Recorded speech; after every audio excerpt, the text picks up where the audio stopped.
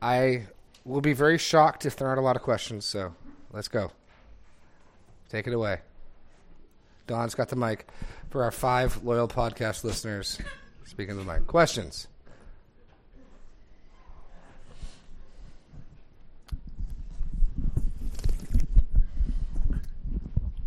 Does mental assent have anything to do with what you talked about today? I think so. So there's three possibilities of resolving the faith issue. One is, I only mentioned 2, degrees of faith. So it's the same object, it's the same content, it's just believing more. That is a category. You got the man saying, I believe, help my unbelief, in the other Gospels. I'm not sure that's what's going on here. The other option would be types of faith. James gives us that category. The demons believe demonic faith, right? The third option, which I didn't mention here, would be content of faith, what you're believing about Jesus. I tend to think the first and third are mostly what's going on here. Remember John's statement in writing that you would believe, not just believe in Jesus, but you believe 2 specific things, that Jesus is the Christ, the Son of God. Well, almost certainly Nicodemus did not believe those 2 things. And his statement and confession, as much as it indicated he was paying attention, as much as it indicated he was compelled by some things about Jesus, so that content is absent, which is what Jesus actually gives him in the rest of the exchange, right? So he fills in that missing information. The other piece in John about faith is being willing to act. If you look at the last verse of chapter 3, it gives us this notion.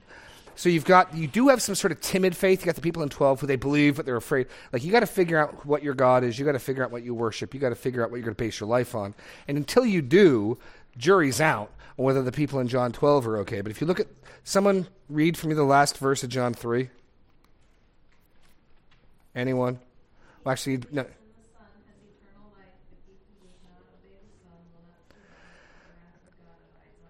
That's really interesting. He who believes has eternal life, but he who does not obey, which makes a very strong connection between what you believe and what you do. So I think John's gospel, at least, presses along. If you say you believe, but you're not willing to act on it, we'll see. And the notion of content, of what are you believing about Jesus? Well, Nicodemus tells us, you're a teacher, you're from God, God's working powerful signs for you. Well, that's good. That's not believing Jesus is the Christ, the Son of God. So I think John, along those 2 axes, I don't think John uses types of faith like James does with his demonic faith, but I think you do get some of this degree notion and further content. So when the disciples remembered, after John 2, when Jesus was raised from the dead, his disciples remembered the words he had said, and they believed his words and the scripture. They have more content. Oh, okay, the Messiah was going to die and be raised. There's more content added to their belief. I wouldn't view that as much as it's stronger belief, as much as broader belief. So that's that. I think John moves along those 2 axes. Liz. So when it talks in Bible about how you can have faith, the size of a mustard seed, or faith like a child. Yeah. What is that? I mean, are just like different degrees of faith as we mature? Or, I mean, because you can't completely say that a child that, has confessed and, is right. born again at maybe 5, is that, what does that mean? Good question. And this is part of the challenge. We don't want to make faith into something so complicated and so complex. Let me deal with those in reverse order. The question is, what do you do with faith like a mustard seed and childlike faith? Childlike faith to me is way more intimidating. Childlike faith to me is, in other words, Jesus does say childish faith. If you tell your kids that there's a bunny that hides eggs, and your mom and dad, they'll be like, okay. Childlike faith to me is exemplified by, like, if mom or dad said so, okay. Like, I know it's ridiculous, okay. You know what I mean? So childlike faith intimidates me more than anything. It's the raw, yeah, I'm a kid, I'm stupid, I don't know, you told me so, okay. Now the mustard seed is more to the point on the quality. I think most of John's concept is around content. Jesus is the Christ, that Jesus is the Son of God. And then I think universally the Bible would say, until you're willing to act on it, it's not faith. until you're prepared to act. It's the same way as like, okay, I want to lose weight. I want to eat dessert. We'll find out what I want more after dinner today, right? No, right? So you've got competing desires. So I think the Bible's assumption is at the end of the day, you're going to act on what you believe. What you act on is what you believe, right? And so in John 12, like, what's more valuable to you, the praise of man or the praise of God? Well, at the point of the writing of John 12, the praise of man. I want what they have to give me more than I want what God's got to give me. So there's a trap here of, do I believe enough? And people going home and questioning their salvation. Because I believe it. And I would simply put it, is your content accurate? You're believing Jesus is the Christ, the Son of God. And is this a faith you're willing to act on? Then I think you're good. I wouldn't want to make it any. Can you see evidences of how you're living your life because of what you believe? Then I wouldn't want to stress it out any further than that.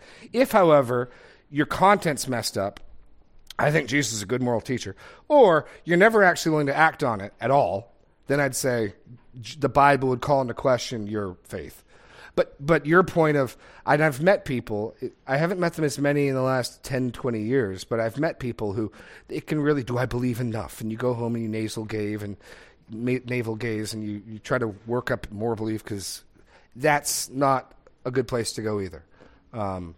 Good question. Okay? Other questions?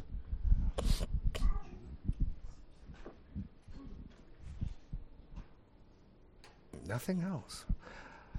So let me ask bigger, broader questions. Do you guys, any questions, or does it make sense that I'm arguing that 2:23 to 3:21 is a unit? Does that make sense?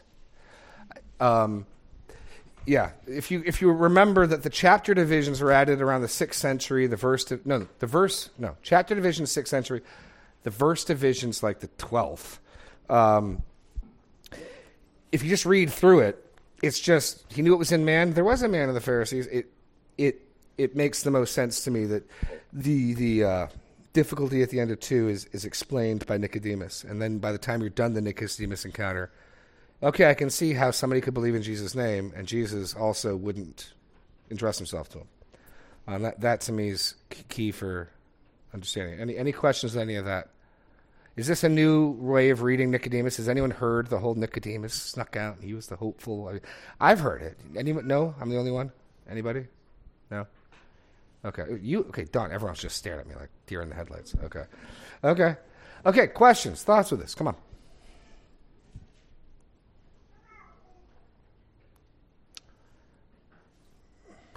Mrs. Walter. Microphone, needs a microphone.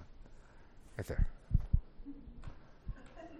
There you go. So the thought is, Nicodemus, believed Jesus was a great teacher, but not the Messiah that they'd been looking for all these years. Right. Probably.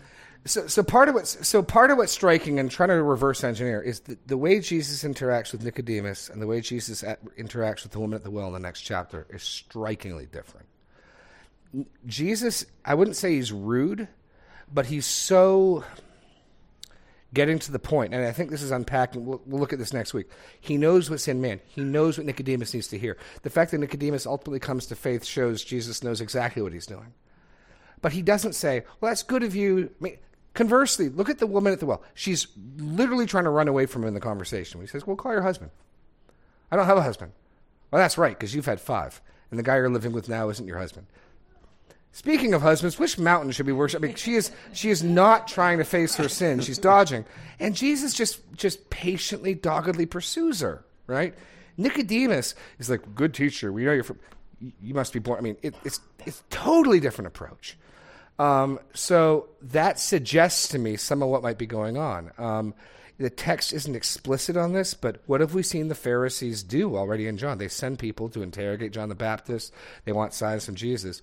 There's the potential that in this encounter, Nicodemus is showing up potentially even as a representative of the Pharisees and speaking for them. And we're gonna, and so if any of that's going on, then what Jesus' pushback is saying is, what makes you think you're in a position to even see rightly? What makes you think really, wouldn't the better question be, am I in a spiritual state where I'd recognize the Messiah if I saw him? That might be a better question, Nicodemus, to ask. And so he just hits him, not rudely, but certainly jarringly, certainly no niceties. You know, provocatively. Well, and eventually, are you the teacher of Israel? Is definitely a rebuke. There's definitely some sting to that going on there. And like I said, the fact that Nicodemus shuts up is probably the most hopeful thing for him.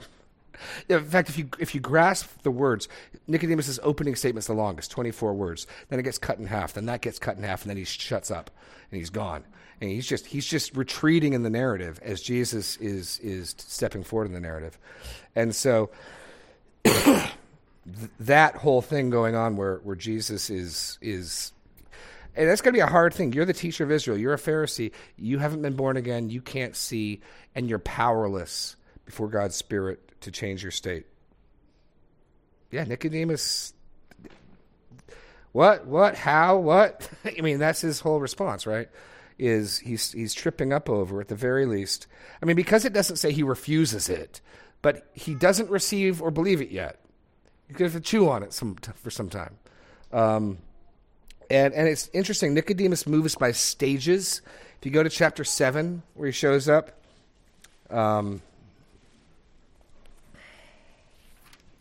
I'll take you briefly to his 3 appearances in John. In John 7, he shows up. Jesus has gone guerrilla style up to the Feast of Booths, not publicly, secretly, and he just stands up in the middle of the temple and starts teaching, you know. And they send people to go arrest him. And so in 750, where are we at? 45. The officers came to the Pharisees and the priests and the Pharisees and said to them, "Why did you not bring him?" The officer said, "No one ever spoke like this man." The Pharisees answered them, "Have you also been deceived? Have any of the authorities or the Pharisees believed in him? But this crowd that does not know the law is accursed." Nicodemus, who'd gone to him before and was one of them, said to them, "Does our law judge a man without first giving him a hearing and learning what he has done?" Which is, he's not a disciple, but he's arguing Jesus' case, right? He's saying, look, guys, you haven't even talked to him yet. Isn't our law actually say to give an answer without hearing is folly and shame? One person's case seems right till another comes and examines him. Is it really righteous of us to condemn him when we haven't even heard to him? And then they replied to him, "Are you from Galilee too? Search and see that no prophet arises from Galilee." So there's Nicodemus' second encounter. I wouldn't call him a disciple, but at the very least he's arguing Jesus' side, or at least give him a fair hearing, guys. And then in 19, excuse me, all the way to John 19, his final appearance.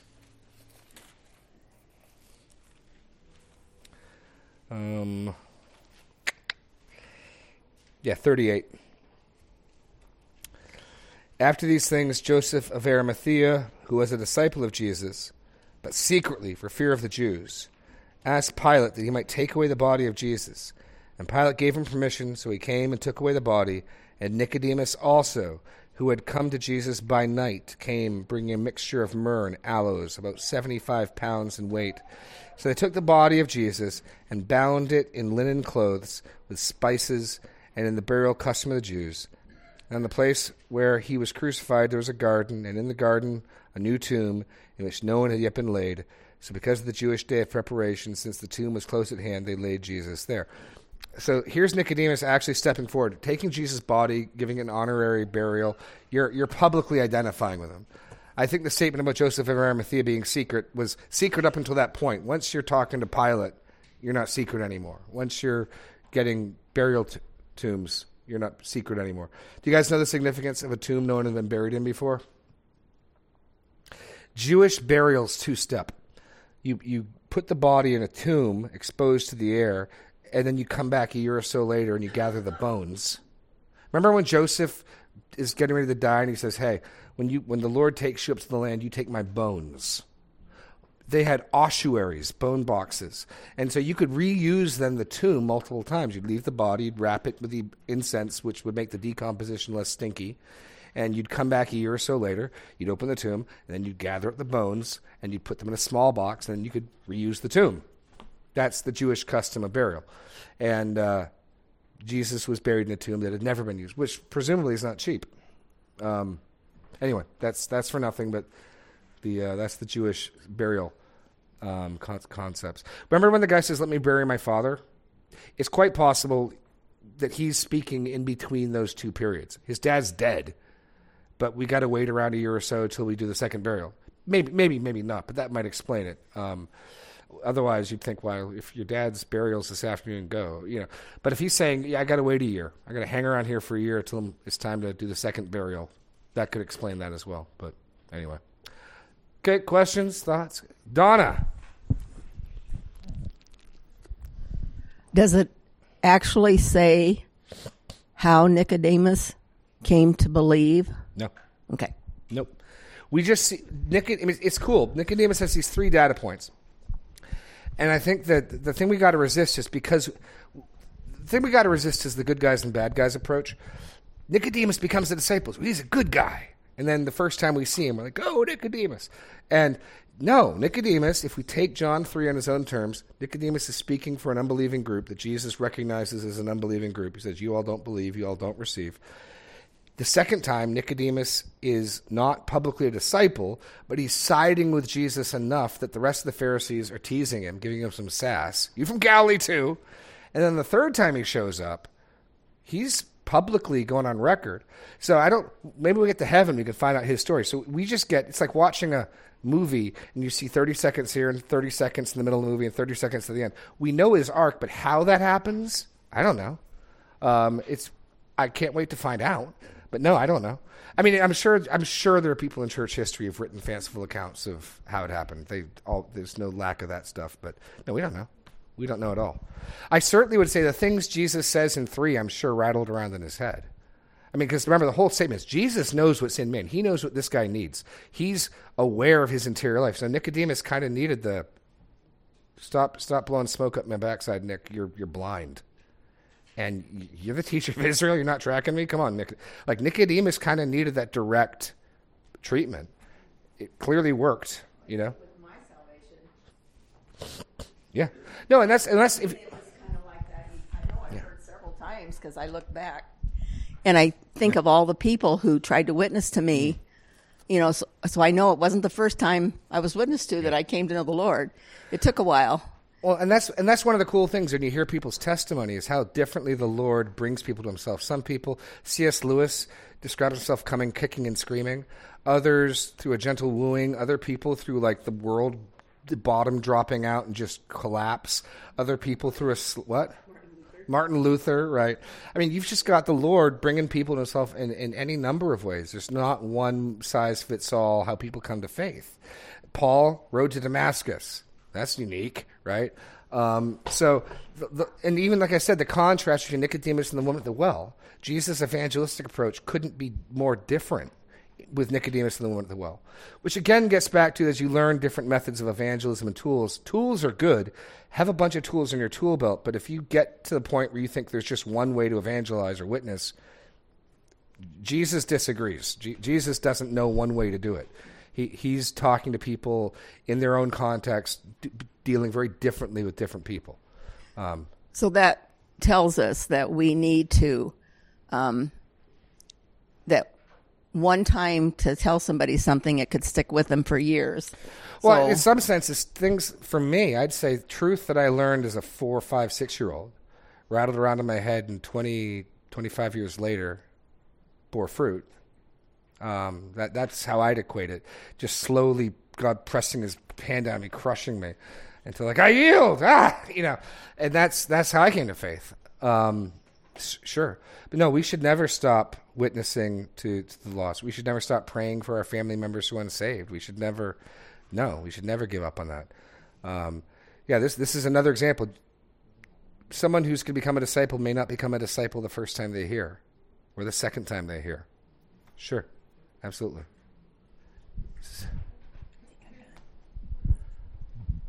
This kind of fits along with what you were just saying. So we take no part in responsibility for the Spirit regenerating us, and our faith is a gift from God that no one would boast.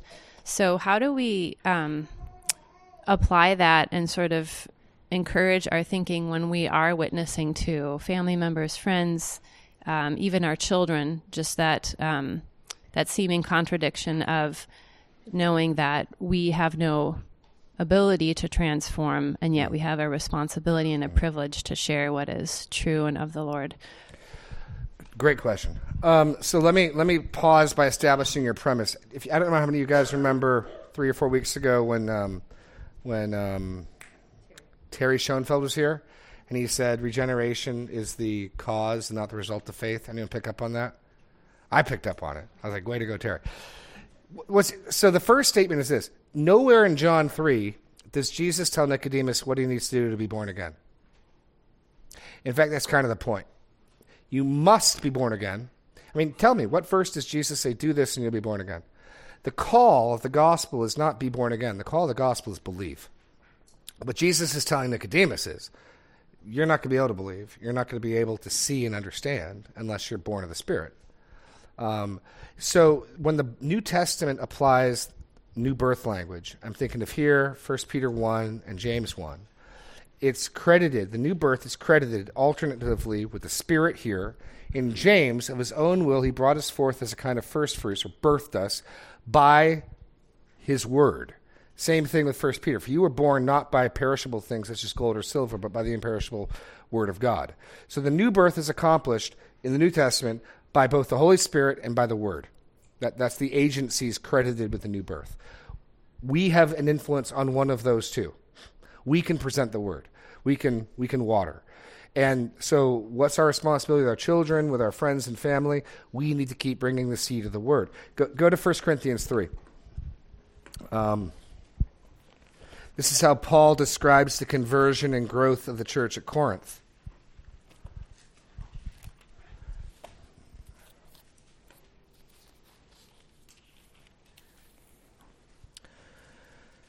Three, 5 through 9. What then is Apollos? What is Paul? Servants through whom he believed, as the Lord assigned to each.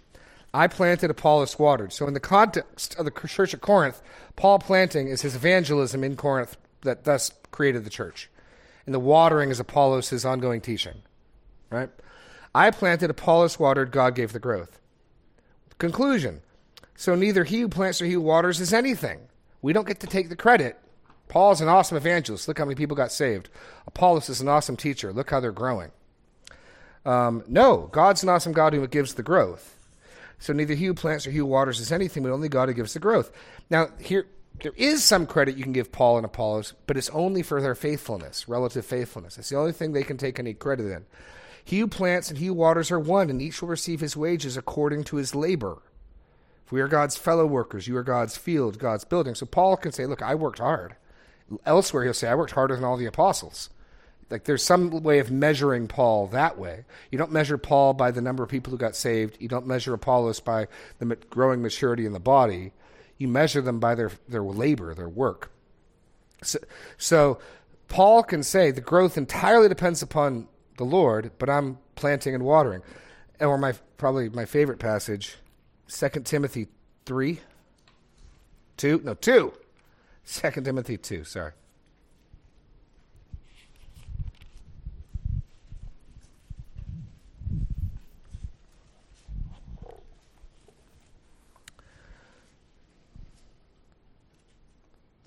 (24 to 26).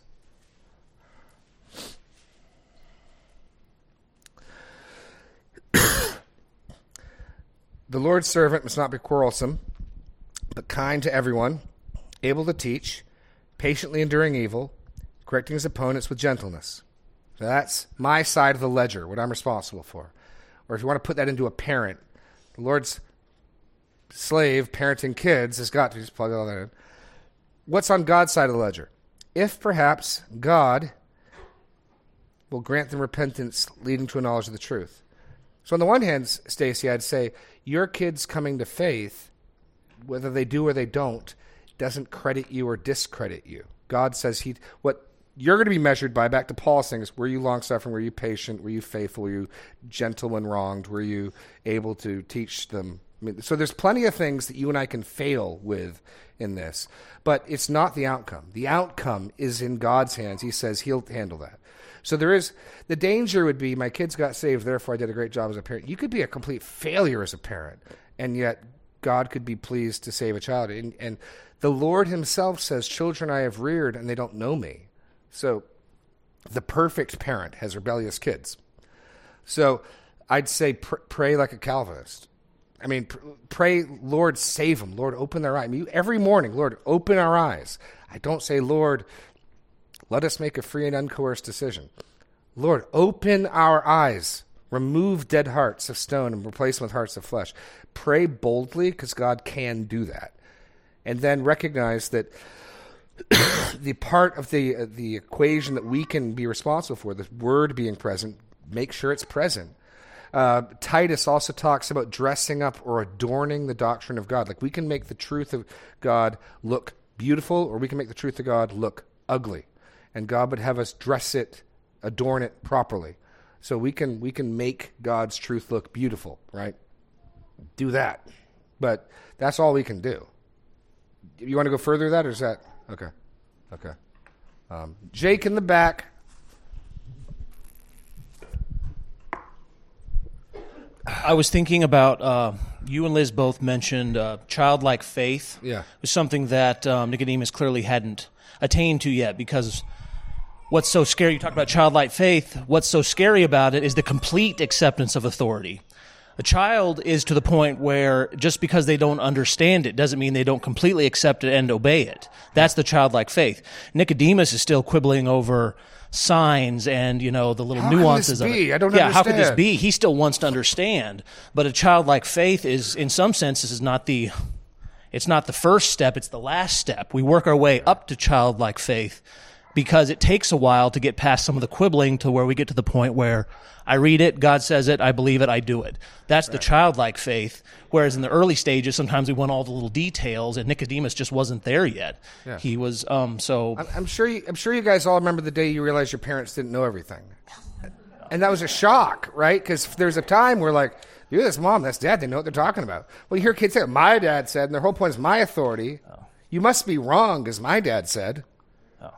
Yeah, childlike faith to me is really intimidating. I see something of myself and all other, like, when I was a younger believer in Nicodemus, where you're kind of a little more hung up on the signs, you're a little more hung up on the where, and the how, and the details are good, but then you get to a point where you're sort of like, well, what about this challenging passage? God said it, I believe it, Right. But that childlike faith seems to come later. So, yeah. I don't know, I just think that's interesting to watch Nicodemus wrestle with those early steps. Yeah. Cool. Other thoughts, questions? Reminds me of a quote. Oh, yeah. Go, Don. Reminds me of a quote by Brennan Manning that we desire clarity to avoid trust. Well, and let me say there's two different ways we can come at question what God means. One that I think honors Him, and one that's rebellious.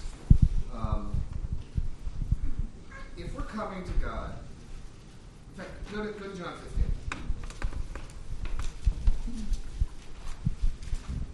John 15 is where He calls us His friends. Very special friendship. The Bible says it means tightly defined friendship. But I don't know if you've had many other friendships like this.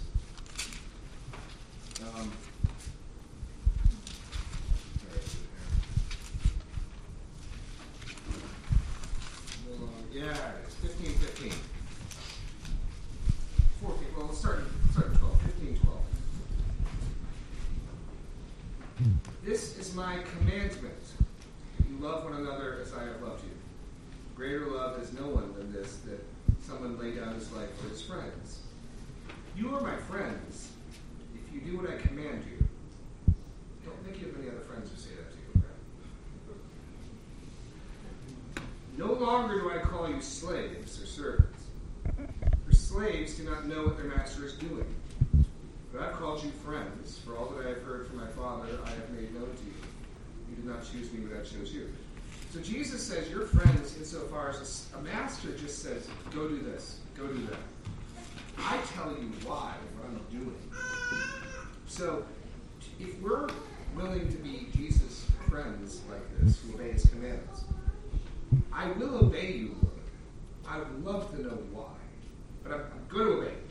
It's not, the key issue being, my obedience is not conditional on my understanding.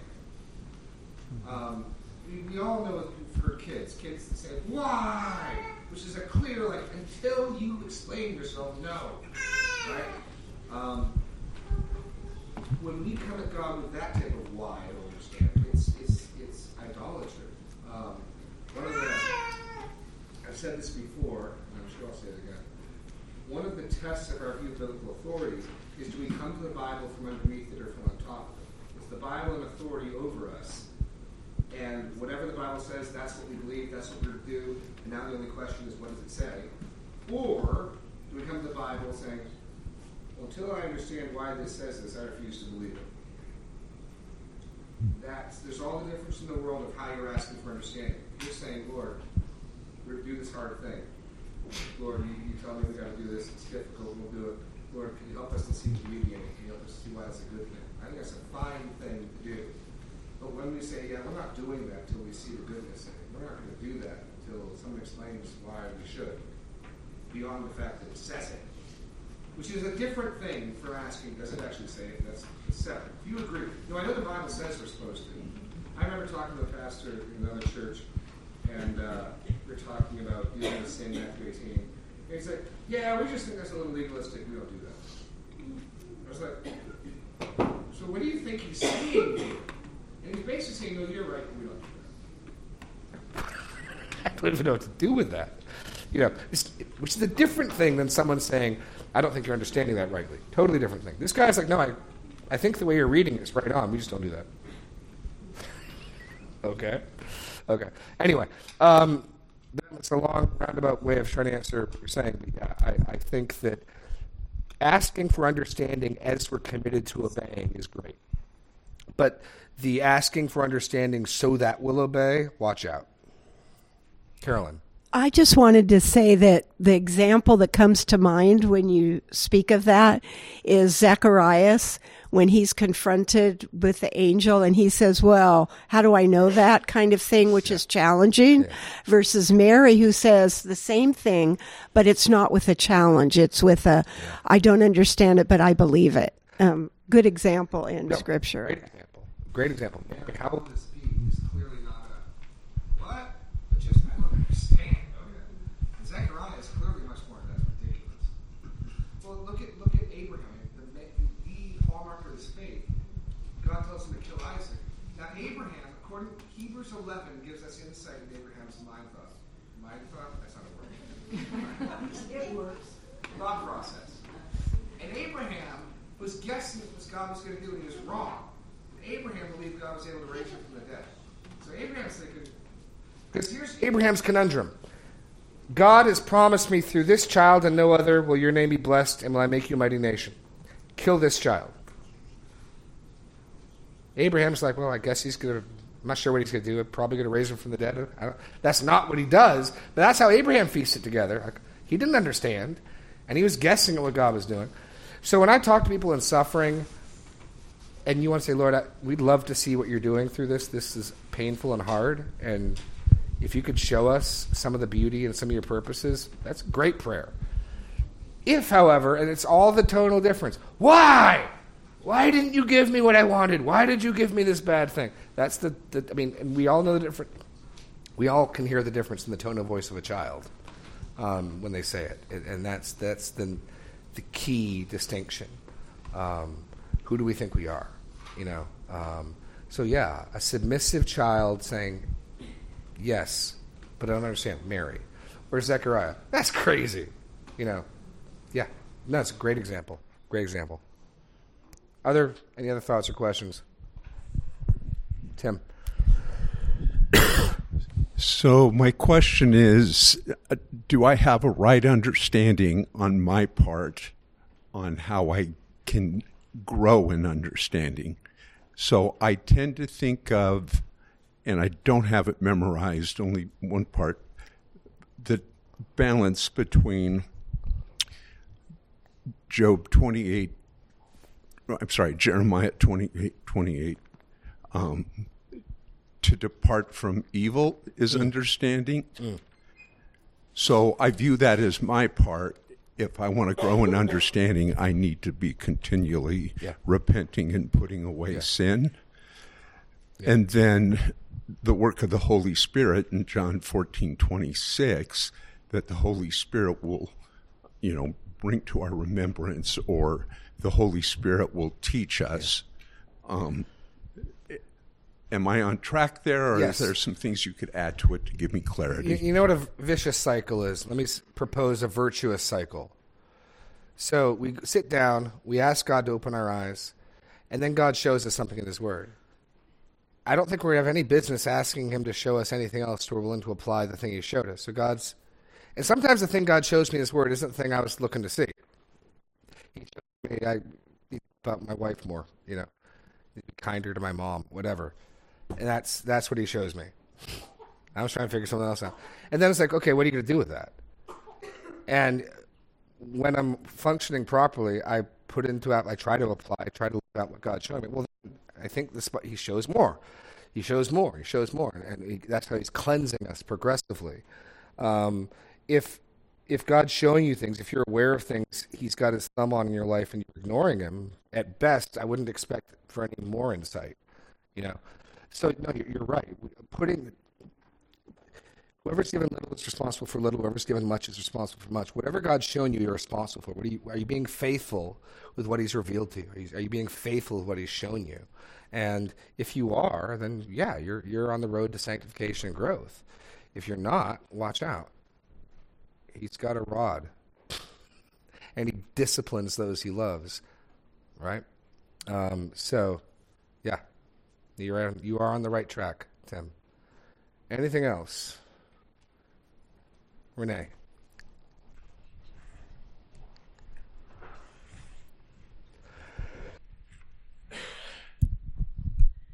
Well, this is more a practical question than a spiritual question, but as far as I like that story about the bones and the burial.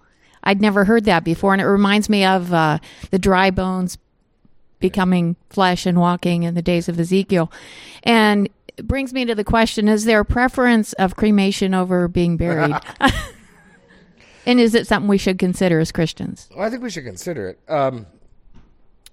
So let me, this will be the last one because we got to stop early to flip this room over. There's no law. If you want to get cremated, there's no sin, there's no law. The Lord has given us no command. I think that what we do with our bodies, with our death and burial, we should think through. Joseph, it matters to Joseph where he's buried. I think that's good. I heard one person say it this way. In the resurrection, Joseph wants his first step in the resurrection to be in the promised land, not in Egypt. So as a result of that, I tend to think, I want to be careful. I don't want to burden anyone's conscience. Do what seems good to you. I think historically Christians have treated the human body, which bears God's image, with dignity. I think that's good. And so forms of burial that preserve that, I think, probably are good. The Lord has not given us a law, so I don't want to burden anyone with that. But I think that factoring what we do with the bodies in view of the resurrection of the dead, in view of the fact that the body is not some insignificant husk, can suggest certain things. And yet I don't want anyone who's thinking differently that we think through it and the implications. Absolutely, we should do that. Whether or not someone comes to the same conclusions I do is a different matter. So yeah. Thank you. I'm dodging sort of your question, but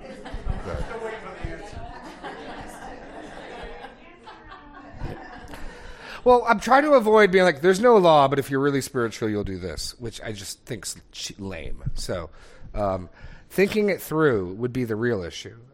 Treating the body with dignity as something that bears God's image and keeping in mind the resurrection, factoring those things in the hope of the resurrection. Well, I'll give you one example for myself. Maybe I hadn't been to a lot of funerals till I came to Iowa, but I don't think I'd ever been to an open casket funeral. And I am sure people think through open casket funerals differently. But from my point of view, okay, I'll step my mom's telling me to stop talking. But from my point of view, what comes to my mind when I see all the paint and the makeup is the pagan refusal to acknowledge death, the desire to make the body look alive even though it's dead. Now, it may be People might be doing that primarily because they want closure. They want to remember the person. There can be good reasons they do that.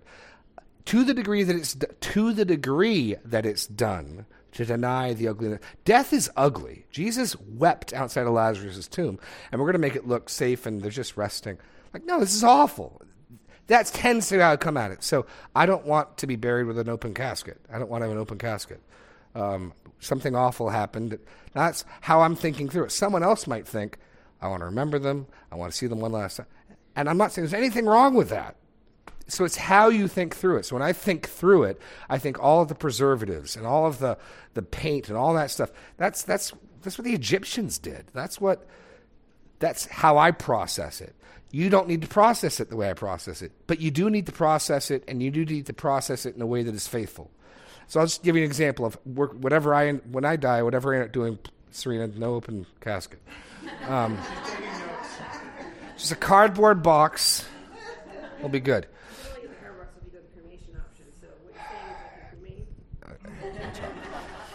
Yeah, okay. The part that bugs me with cremation is the grinding of the bones. If they could cremate you and just give you, like, the bones. So I need to get a Jewish tomb. That's what you need to do, is get a Jewish tomb. Yeah.